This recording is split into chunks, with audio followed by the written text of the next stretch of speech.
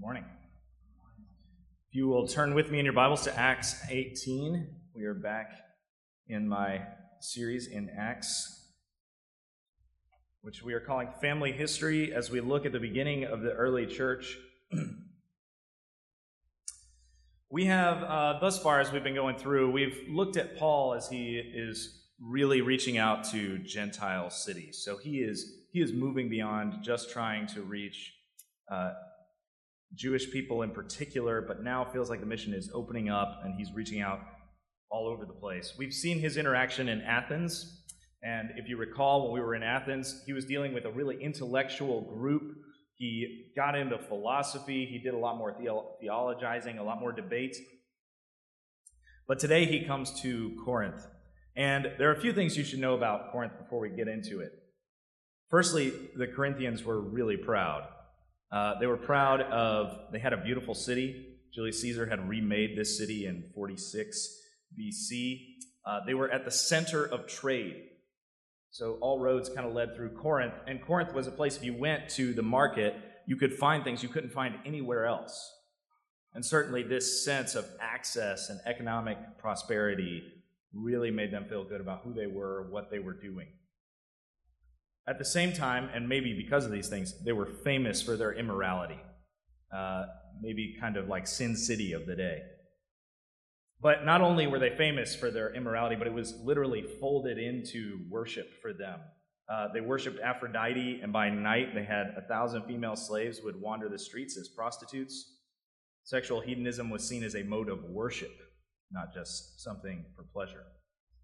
And so it's into this unique environment, at least for Paul, that he steps. He hasn't really been in an environment quite like this. And he walks into it, and we're going to look at what happened here. So follow along with me. Let's start Acts 18.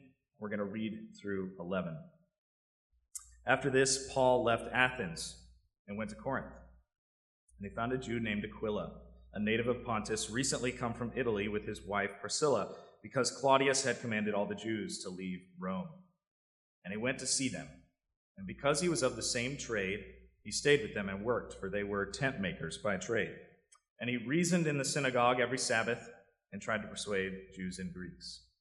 When Silas and Timothy arrived from Macedonia, Paul was occupied with the word, testifying to the Jews that the Christ was Jesus. And when they opposed and reviled him, he shook out his garments and said to them, "Your blood be on your own heads, I am innocent. From now on I'll go to the Gentiles." And he left there and went to the house of a man named Titius Justus, a worshiper of God. His house was next door to the synagogue. Crispus, the ruler of the synagogue, believed in the Lord, together with his entire household. And many of the Corinthians, hearing Paul, believed and were baptized. And the Lord said to Paul one night in a vision, "Do not be afraid, but go on speaking, and do not be silent. For I am with you, and no one will attack you to harm you. For I have many in this city who are my people." And he stayed 1 year and 6 months, teaching the word of God among them. Let's pray together. Father, thank you for your word. Lord, thank you for the encouragement that it is to us, for the ways that you are present with us, the ways you speak to us. May we hear you now. In Jesus' name, amen. So I'm a bit of a history guy. I majored in English in college, but somehow missed my required history class until one of those devastating moments in the advisory office, when they go like, "Hey, where is that history class you were supposed to have taken?" And in that final year, I did this, big survey history course, hundreds of people, most of them sleeping, and I was just wrapped with attention and like, man, if I had took this earlier, I would have double majored, no doubt. So I love history, and one of the most popular events to analyze World War II, and I'm sure many of you are familiar with Band of Brothers, which was a big HBO series. But better than that, it's a really great book about a true story about paratroopers in World War II, and you should read it. It's incredible. One of the stories that stood out to me in the book by Stephen Ambrose, Band of Brothers, Band of Brothers about World War II starts, and several of the men, realizing that they could just be drafted, decide, I don't want to be drafted, I want to go in with the absolute best. They wanted to go in with people who had received elite training. And so they preempted any kind of draft and just signed up for the 101st Airborne. paratrooper division. The original amount of men who signed up were 5,300, and the charge for the men training them was to whittle that number down from 5,300 to 1,800. Their tactics for doing this were pretty brutal. So they had a 3-mile hill that they had to run 4 times a week in 50 minutes. And in one of these times, they would make them run this consistently. They didn't feed them super well. One day, they decided, we're going to have a celebratory meal. They give them all this spaghetti, and of course, right in the middle of the meal, they say, time to run the hill. And all the men going up, vomiting their spaghetti all over the hill. These kind of tactics. They marched 11 miles on their first night march, and a mile or 2 was added each march. They had a canteen of water, but they were not allowed to drink from it. At the end of each march, their superior would ask them to check their canteens to make sure no one had consumed any water. If they had to do it again. One colonel spread the intestines of pigs on the ground, had the men crawl through it as they fired live ammunition over their heads. And at the end of training, to celebrate how successful they'd been, they marched 118 miles in 75 hours. That's 4 miles an hour with full equipment. Several of them had almost long-lasting foot damage and that kind of thing, and had to carry each other across the line. It was very publicized. The military had told newspaper outlets, this is what we're doing if you want to come watch these men do this. And so there was tons of pressure on them to actually pull this off. And of course, on top of all this, they actually had to jump out of airplanes. And so when they finally got to the point where they began training, jumping them out of airplanes, it was a simple thing. They had to do 3 big jumps, and if they refused to jump, they were out. After all that training, it was over. So they do all this, and they finally get their wings. They get attached. They are in the 101st Airborne. It's been whittled down, and they're given a couple of days off with a strict command on when they're supposed to return. So the men all leave. They go get their first rest in months, and then they return. Well, as it might have it, a few of them come back late. And the next morning, all the men are assembled. Somebody stands up with a list of some names, reads out the list of the names. These are the men who came late. Asked them to stand forward. They took the wings off, said, "You're excused from the 101st Airborne," and officially demoted them, sent them back down to normal ranks. While what irked the paratroopers who remained, they said not only was it just a shameful thing, but there was a photographer taking pictures of this happening. These men, one by one, being brought forward and excused from their duty, despite all the work they had put in. I think about that story pretty often because I think it's such a perfect encapsulation of humanity's greatest fear. That you're in company with people you feel like you belong with, and your name is read out because you don't. Right? We've never been more transparent with so much of our lives online, and the cost of that transparency has never felt higher. Some of the very core ethics in Christianity are increasingly seen as really offensive, and I think as a result, a lot of Christians are just really afraid. So my main point today, what I want to look at, there's a lot going on in this passage, actually go a lot of directions, but I really just want to hone in on one kind of simple thing. I just want to look at how the beginning of how we answer fear has to start with the divine presence of God. It's pretty simple. And so we have 2 points today. We're going to look at the fear of people and the encouragement of God in light of that fear. So let's start by the fear of people. I want to be honest with you. As we've been going through Acts, I found Paul to be a pretty intimidating guy. I mean, obviously he's like Apostle Paul. I get that. But when you're going through the Gospels, you get dirt on people, you know? Peter messes up all the time. And you're like, yeah, Peter. That's me. James and John are nuts. People make mistakes. Martha is too busy to sit at the feet of Jesus. And I don't know about you, but I find these mistakes to be comforting, that I am not alone. Paul, however, is just awesome all the time. He is action hero 101. And you think about, at the beginning, he's against Christianity. He's persecuting it. And man, when Jesus shows up, he turns on a dime. And every town he goes into, he goes to the most populated place. He's speaking. He gets beat relentlessly. It's like on his resume. I'm a guy who gets beaten, and he just keeps going and doing it over and over, and I find him pretty intimidating, which means that as we were reading, when we got to Acts 18:9, and Jesus, the Lord, shows up to Paul and says, "Do not be afraid." Like, ha ha! Why would Jesus feel like he needs to say, "Do not be afraid" to Paul unless Paul was afraid? So we got him. Paul's a human. We can go about our day. All right. But this is an interesting moment because it's kind of the chink in the armor. The warrior Paul, this incredible guy, is actually afraid. I have no idea what that sound is. Mildly terrifying. I am also afraid. I trust Kevin and Tech will figure it out. I always like to point out that Tech is never noticed unless things are going wrong. But Tech does a really good job here. Round of applause for Tech and all the work they put in. I'm sure they'll figure it out. If not, it really sounds like we're about to blow up. It's been a good run. All right. So, Tech, is there what's the... Okay, we don't know. I'm going to make this sermon a little shorter. All right. So, Paul comes in. He is actually legitimately afraid. And sure enough, in Paul's letter to the Corinthians, he says, "I come to you in weakness and fear, and with much trembling." So we have to start here. Why? We're going to focus. We're going to do this, guys. Every now and then in my class, something will happen that's distracting. And we're going to put our eyes up here. We're going to do this. We're capable of doing this. All right. You should see what happens in my class when a bee gets out of the room. So we have to start here. Why is Paul afraid? That was better. Honestly, there's a lot of debate about this. And it's vague enough that I think your answer about why Paul's afraid might say a little more about us than it would about Paul. But I have an option here that I think is the best option.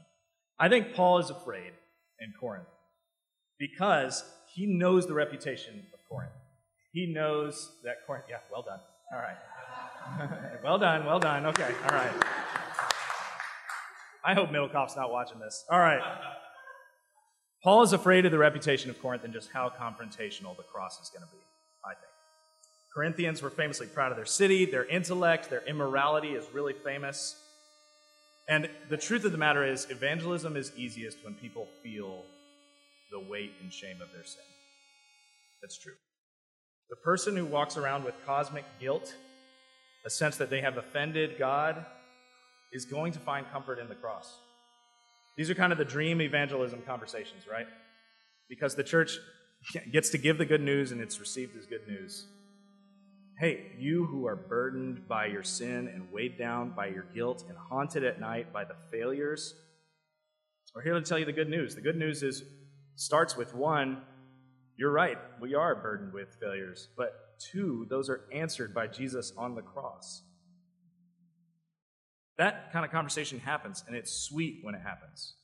Many of us in this room have been the recipient of that kind of thing, feeling really burdened by our personal failures and our guilt and our sin, and Jesus relieves it. So the great honor of the church in that situation is coming alongside and saying, guess what? Along with Paul, there's nothing that can separate you from the love of God as testified by Christ, and that's good news. Well, evangelism is hardest when we don't feel the weight of sin. And maybe even more than that, we celebrate sin. A friend of mine was recently giving counsel to a student and just casually said, well, we are all broken. And the student said, I'm not broken. That's toughest, right? Because that requires a confrontation. More often than not, I've found that lesson about our own kind of internal failures, it's not normally an intellectual one. It's one that kind of life has to teach us. If you live long enough, I think eventually you're surprised by something wicked you do. It drives you to this moment like, I didn't think I was that kind of person. But maybe I am. So what Paul is stepping into is he's stepping into this difficult form of evangelism. The good thing about the gospel, the thing that Paul knows, is that it's good news, and it's good news for him too. Politics basically say they are wrong and need to be defeated, but Christianity, we say, rightly understood, we say we are wrong and need mercy. And that's the message that Paul steps into Corinth. But he knows that stepping in is going to require that second confrontation. It's going to require saying, hey, the worship of Aphrodite, the prostitutes roaming the streets, that form of worship, that's something not to celebrate, but to be repented of. A real gospel confrontation at Corinth is going to require radical change. People are going to have to give up lifelong habits and livelihood to follow Jesus. It's a big ask, as it always is. And I think this gets to Paul. He feels the weight of what he has to say. At the same time, Paul's got to be tired. He's been traveling for a long time. He's been alone for a lot of it, I think. He has been beaten publicly, as I've mentioned. Every encounter of his has so much weight to it. And while we read him, you can't help but wonder, too, as he moves on, does he ever have a moment where he just wonders, like, did I handle that correctly? Did I say that right? Was there that extra person that I was really tired and I had a chance to talk to them and I just didn't? Those things follow him around. What's even more ironic is this moment when Jesus appears and says, do not be afraid, but go on speaking, is coming after some success. The verse before, it says, many Corinthians, hearing Paul, believe and are baptized. People are starting to actually listen to the message, and it's then when he seems to have this kind of breakdown and feel this deep fear. But it shows us that success wasn't enough to calm his fears. It wasn't like, well, if I see the gospel going forward, then I won't be afraid. It was something deeper rooted than even context and success. Some of you have seen the Michael Jordan documentary, The Last Dance. Some of you just watched Michael Jordan back in the day. Well done. I was having to explain to some of my students Michael Jordan. I was like, I'm getting old. All right. Michael Jordan, as a friend, Michael Jordan, if you ever watched him play basketball, one of the greatest, he transcended the sport. He's in Space Jam. He's a person larger. Michael Jordan is a person larger than life. And if he's in the playoffs, you're watching the playoffs because Michael Jordan's playing. And it just felt like no matter what you threw at Michael Jordan, he rose above it. If he got sick, he played sick and hit the game-winning shot. He was just that guy. It was a total joy to watch him play basketball. But what's been interesting in his retirement is the same thing that caused us to praise him during his career has been just made his retirement just absolutely miserable. He's the most competitive human you've ever heard speak. And as one of my friends like, it's a good thing he had a positive outlet for that competitiveness, because it really, the most competitive person. And you'd like to think, and even with those paratroopers from the 101st, I'm sure they face something similar going to war. You'd like to think that when it's over, you could just go, hey, Michael Jordan, you're the greatest basketball player to ever have lived. Yes, the greatest. And you have transcended everything. You're a media empire. You have shoes with your face on it. You've made millions of dollars. You even went and tried to play baseball and did pretty well. Don't know what that was about. But you've accomplished everything humanly possible to accomplish. Sit back, enjoy the fact that you did that, enjoy your life. But that competitive engine just couldn't be turned off. That same thing that made him so great has made it so difficult for him in retirement. Well, I sometimes think what Christianity does for us is we are a little like, we have these instincts on how we cope with fear, the engine's on. And Christianity comes and says, do not be afraid, for I am with you. And it's just really hard to turn that engine off. It's just really hard to trust that if I turn that engine off, things will be okay. In particular, it seems to me like our responses to fear are either kind of a brazen brashness, like I am who I am, here it is, let's go, I'm going to be really in your face about it, and that'll be a way I cope with my fears, I'm going to be over the top. Check social media for these examples. Or two, you just really keep your head down. Maybe you have some things in particular, like, I think if I thought more about these particular things, I would have some convictions, but I'm a little afraid of conviction. because it might require me to do or say things I don't want to do or say. And so we have those two responses, either kind of brazen brashness or keep our head down, right? Christianity offers us something different. It says you can shut down the engine. We don't need it anymore. We don't need that way of coping with fear. Paul doesn't do any of those things. He doesn't come in and say, all right, well, here it is, let's go, or I need to back off. As he says in the letter to the Corinthians, he says, I came in weakness, and I decided to know nothing among you except Jesus Christ and Him crucified. So let's look at that. Let's look at what the encouragement of God does for us. So the fear of people, it's real, but let's look at the encouragement of God. This is what Jesus says. And when he says the Lord said to Paul, it's very clearly, it's a vision kind of Jesus. And Jesus says to him, do not be afraid, but go on speaking and do not be silent. For I am with you, and no one will attack you to harm you, for I have many in this city who are my people. Now, this is a specific promise to Paul at a specific time. Okay, he doesn't make this promise that no one will harm you to, say, Stephen, who's martyred at the beginning of Acts, if you remember. But the underlying principle is still the same. God answers fear with His presence, and He expresses that through His word and through His people.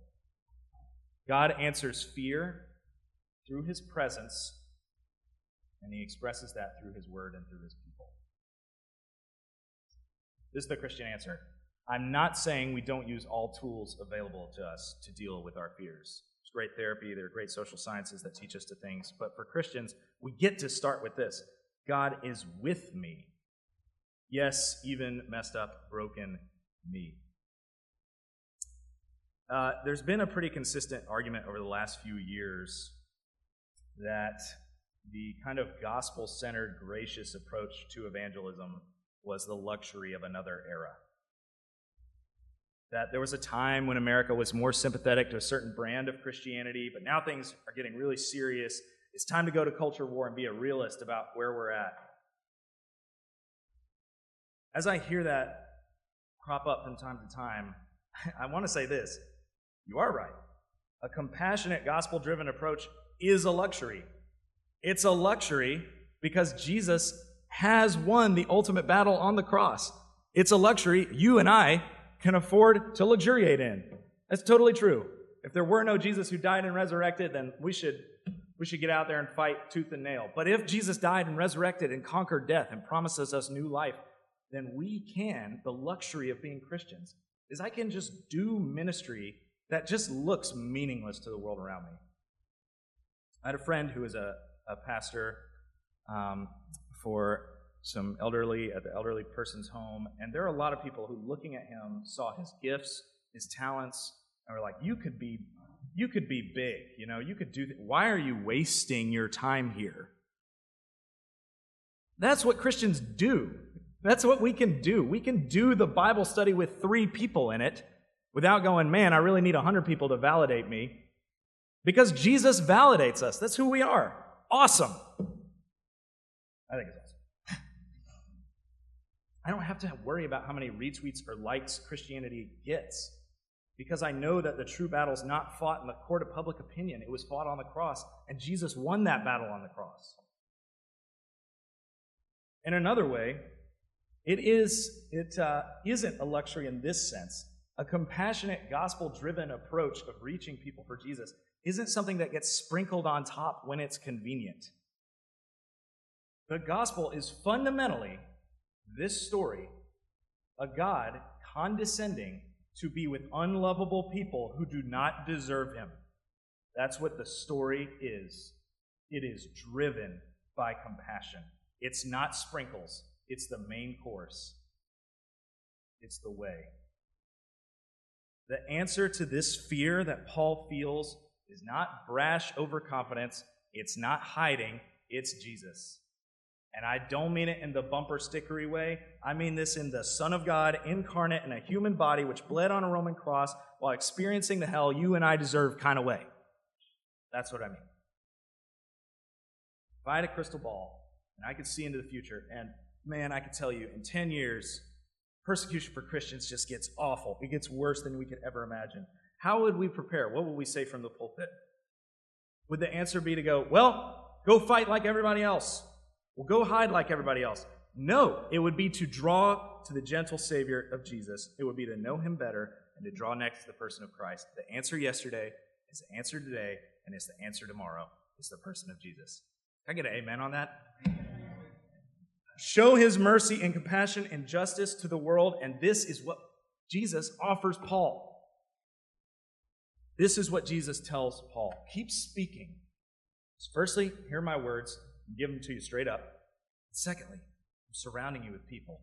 You can't see them, but I'm surrounding you with people who love me and follow me. There's this spiritual reality to the presence of Christ, but there's also a physical reality through the people God surrounds Paul with and through the church. And I just want to look, last thing I want to look at, if you look through this passage in 18, it's just people are popping up all over the place who are there to help and serve with Paul. People get this little mention, they don't even get lines, but they're just there doing cool things. The first people stepping up that I want to end by thinking about is this couple, Aquila and Priscilla. I want to think about them because in many ways they're the embodiment of the worst case scenario. They have experienced persecution as Christians. They're a married couple in Rome. Some riots break out. The government decides that these riots are the fault of Jewish people who follow after Jesus. We have some historical documents. They miswrite Christ. They say Christus. But they decide that these people who are following Christus need to be kicked out of Rome. This is another one of those easy things, like when you're reading the Bible and you just read, and they were driven out of Rome. It's easy just to read that and move on.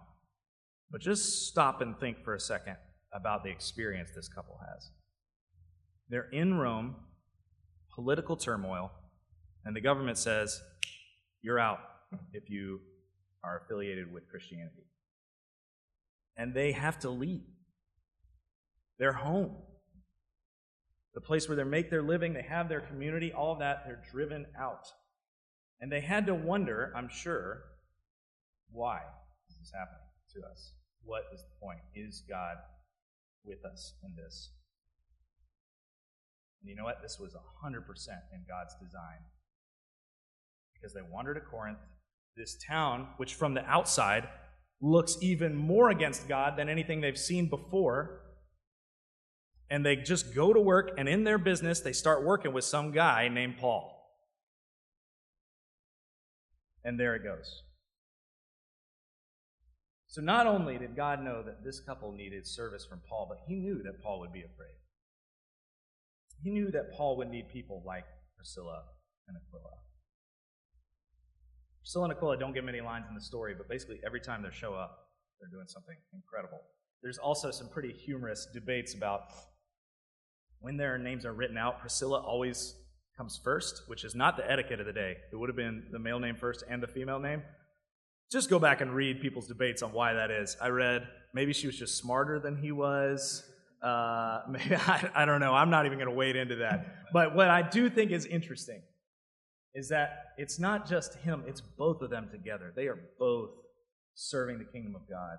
Later on in Acts 18, this teacher comes in, Apollos, who teaches, but he doesn't fully understand the gospel. And the scriptures make it clear that they reach out to him and they together disciple him, which is a beautiful and awesome thing. They run a little Bible study for this guy named Apollos who does this great teaching on behalf of the kingdom of God.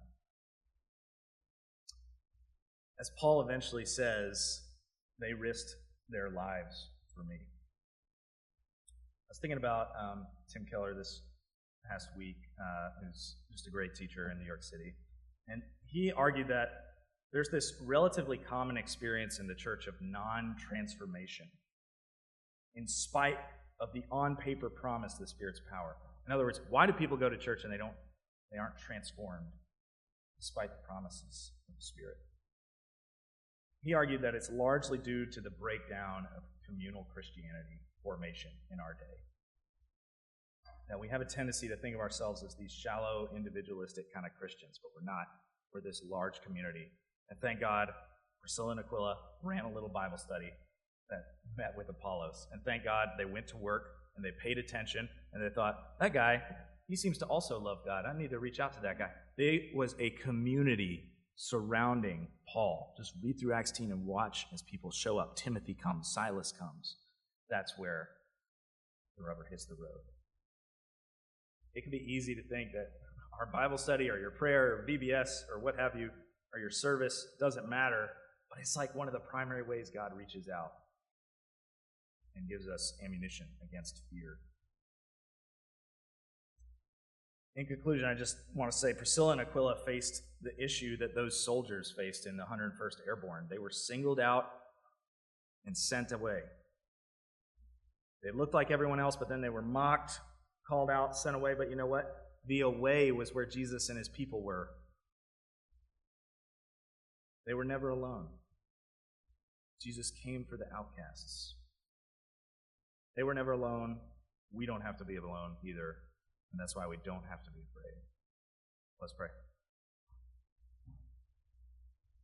Father, thank you that you are good. Thank you that your gospel was good yesterday, today, and it will be good tomorrow. I praise you for the comfort of the cross that is defined by love. If it wasn't defined by love and compassion towards us, we wouldn't be here. Father, for those of us who have followed you but maybe forgotten, help us to remember who you are, the cost of coming for us, the joy that you experience in being with us. For those of us who have not chosen to follow you, Father, I ask that we would feel the appeal of your goodness towards us. Thank you for your goodness. Thank you for who you are. Thank you that we do not have to be afraid. In Jesus' name.